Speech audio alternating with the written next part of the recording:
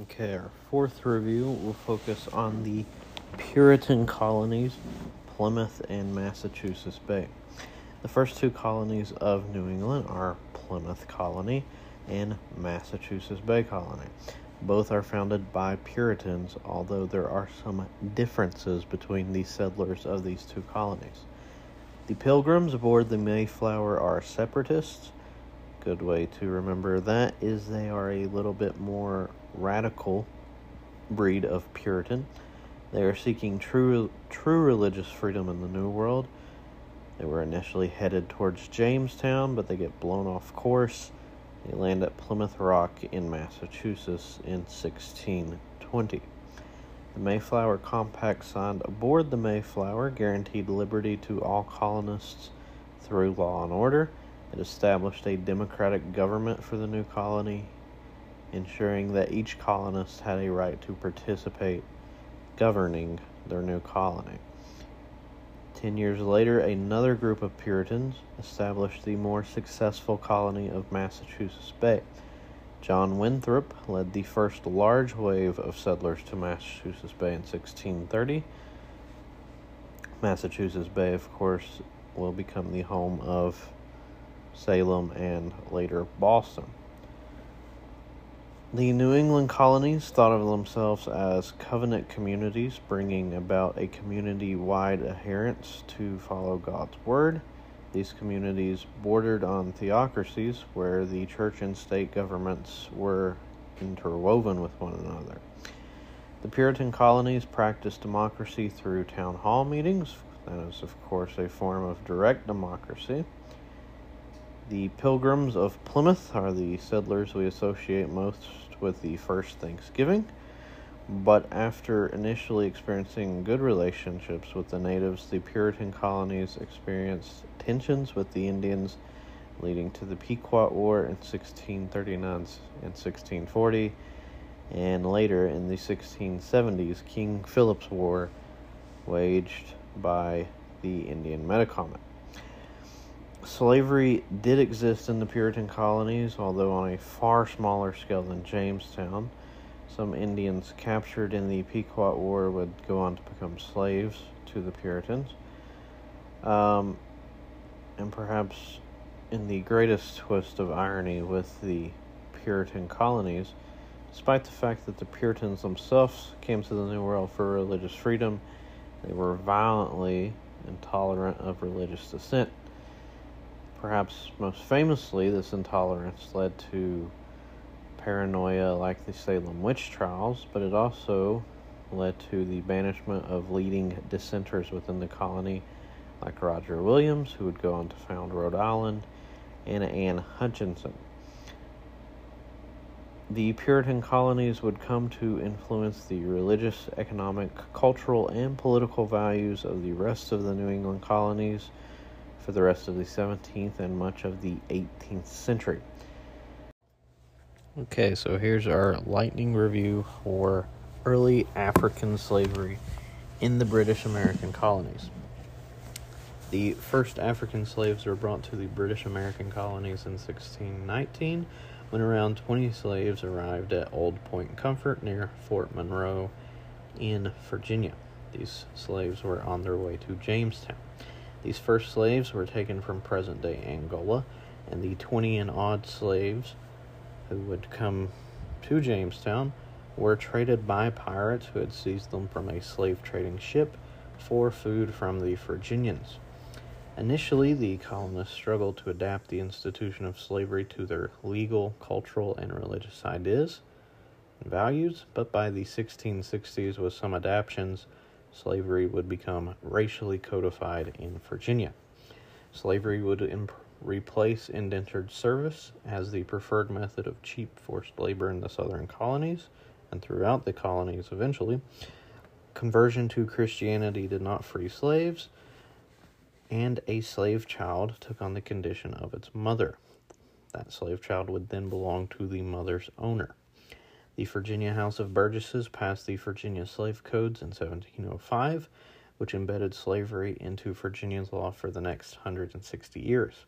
Those slave codes would also come to influence the slave codes throughout the colonies. The agricultural and mercantile economy of the British colonies, specifically the southern colonies, led to the increased demand for slavery in the British North American colonies throughout the 17th and early 18th centuries. The British colonies, though active in the Atlantic slave trade, were only on the fringes, importing only 6% of all slaves traded. Most slaves who endured the Middle Passage were sent to the mines of South America or to the sugar plantations in the Caribbean. Slavery would become an important part of the southern colonies, largely because of their reliance upon cash crop agriculture and their plantation agriculture. The hot, humid coastal climates of the southern coast grew the need for cheap labor. Also, this is one of the very important things to remember. The British North American slave population would be unique in world history for its ability to reproduce itself. The moderate climate of the southern United States, as well as crops which did not repay working enslaved people to the point of death, resulted in an enslaved population that could live to an old age. The sugar plantations of the Caribbean, though, were incredibly hard on African slaves, unlike the southern plantations in the United States. By the early 19th century, the American slave population would become the world's largest. So your key takeaways, two important things to remember, are that the British North American slave population is unique for its ability to reproduce itself, the only one in the world to do that, as well as the fact that the first slaves are brought to Jamestown in 1619. From then on, slavery is incredibly important to the southern colonies and to the southern United States up until the Civil War. All right, thanks. Okay, here's everything you need to know about early European encounters with Native Americans. So from the time of Columbus onward, the European colonists, who of course were settling the Americas, ran into the Native Americans who were already occupying the American continents. They'd already been there for centuries, maybe millennium. The Spanish, of course, are the first to run into the Native Americans, specifically the Taino Indians down in the Caribbean. The Spanish, throughout their time in the Americas, have generally horrible relations with the Native Americans, specifically using their encomienda system to enslave the Native Americans, forcing them into the gold mines. Warfare between European settlers and natives becomes a staple of American life on the frontier, so wherever the colonists are pushing their way to, or settlers, warfare between them and the Native Americans continues to happen from 1492 all the way up until the 1900s. Indians, of course, not only fell victim to warfare, they also lost their traditional lands and fell victim to deadly European diseases, specifically smallpox, which they had no natural immunity to. It's estimated that disease kills nearly 90% of the Native American population. In some instances, the disease actually gets to the Native Americans before the Europeans do themselves. So remember, disease kills more Native Americans than anything else. The Spanish, of course, had horrible relations with the Indians. The French enjoyed more cooperative, friendlier relations with the Native Americans. The English are kind of in the middle there. The lack of any large-scale immigration from France to New Canada is a reason, or to New France is a reason for those good relations with the Indians. And warfare in the colonies between Europeans and Native Americans takes the form of a number of wars that you should be somewhat familiar with. First being the Anglo-Powhatan Wars in Virginia, near Jamestown, of course. The Pequot War and King Philip's War between the New England settlers, Puritans, and the Wampanoag in New England, the Tuscarora War in North Carolina, the Yamasee War in South Carolina, Pontiac's Rebellion, also known as Pontiac's War, around the Great Lakes, in the Ohio River Valley, and Lord Dunmore's War in the Appalachian regions of Kentucky and Virginia, what is now West Virginia. Oftentimes these wars were not simply wars between the Indians and European nations themselves, but European nations would have a habit of picking Indians to be on their side, and these would become proxy wars between European nations. This is what you're going to see in the French and Indian War. Indians fight on both sides of that war for the British and the French. So oftentimes these wars are just a way for the European nations to fight each other. Big takeaway, remember, disease kills more Native Americans than anything else in their interactions with Europeans. And from the time Columbus arrives in America until the 19th, 20th century, Indians continue to lose their land, livelihood, everything because of European settlement. Okay, so here's everything you need to know about Jamestown. Jamestown is, of course, founded in 1607 as the first permanent English colony in the New World, founded by the Virginia Company of London. The Virginia Company of London founds Jamestown solely as a business venture.